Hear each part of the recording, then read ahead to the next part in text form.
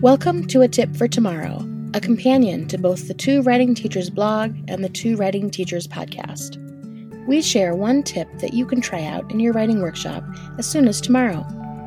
I'm Amy Ellerman, and I'm hosting today's Tip for Tomorrow.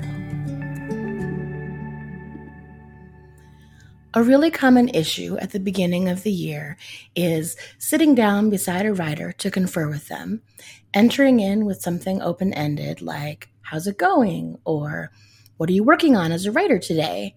And the response you get is big eyes and crickets. Because the writer genuinely is not sure yet how to engage in that kind of a conversation with you.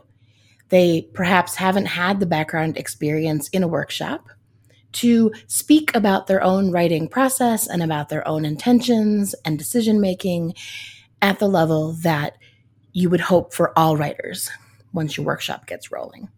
So today's tip for tomorrow is really thinking through what are some really easy ways that I can front load language and support those writers who are not yet ready to talk about what they're doing on purpose as a writer.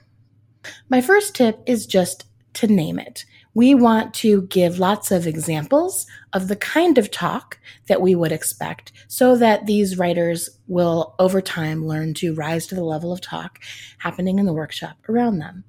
This is a way to honor their process and normalize that they're not yet ready to talk about their writing, but we know that they'll get there. We have every confidence that they'll get there.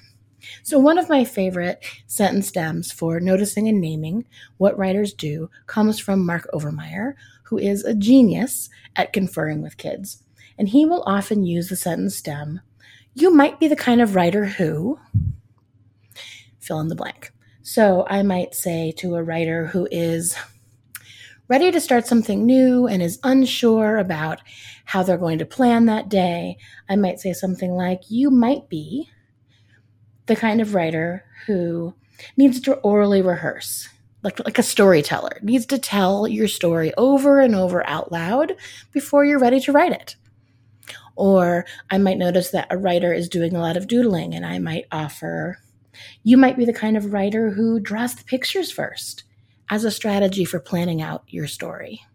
And all I'm doing is trying to notice what I can see a writer already doing, and I'm offering language. And the writer is going to let me know right away if I'm on the right track or not.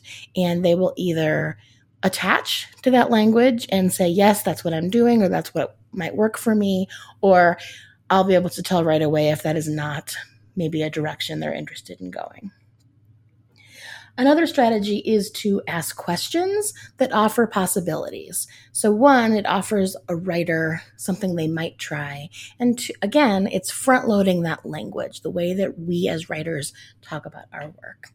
So I might say to a writer, "I wonder if you've tried closing your eyes and playing your story like a movie, what might you see?" Or I could say, Have you thought about jumping in with the part you do feel sure about, even if it's not the beginning of your story? What if you start by writing the ending?" Or, "Can I give you a tip?" I always kind of want to ask permission before I jump in with a suggestion. But if they are open to a tip, I might then plant a strategy and the language. So I might say, "You know what? Sometimes I use sticky notes with just a couple of words on each one as a way to plan over pages when I'm starting a new book." Once a writer has landed on a strategy, once they've taken some bait and they're interested in trying out one of the things you've talked about, I'll always say to them, "I'm going to be really curious to swing back and see how this works for you. So I'm going to let you get to work, and I will check back in with you to see how that went." Again, it's another chance to reinforce that language. During closure, this is another tip as a way to keep layering that language and reinforcing it, is I might say something like, "Today, when I was conferring with Patrick, he tried out ... planning strategy. Patrick, how did that go for you?"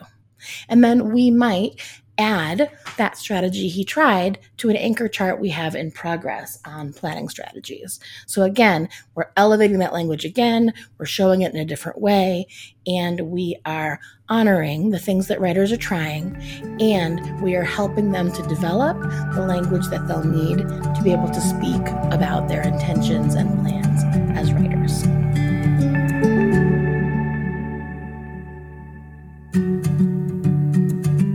Thank you for listening to this Two Writing Teachers Tip for Tomorrow episode.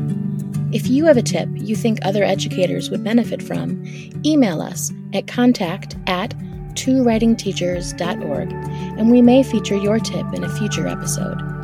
Thanks again for listening. Let's teach, learn, and write on together.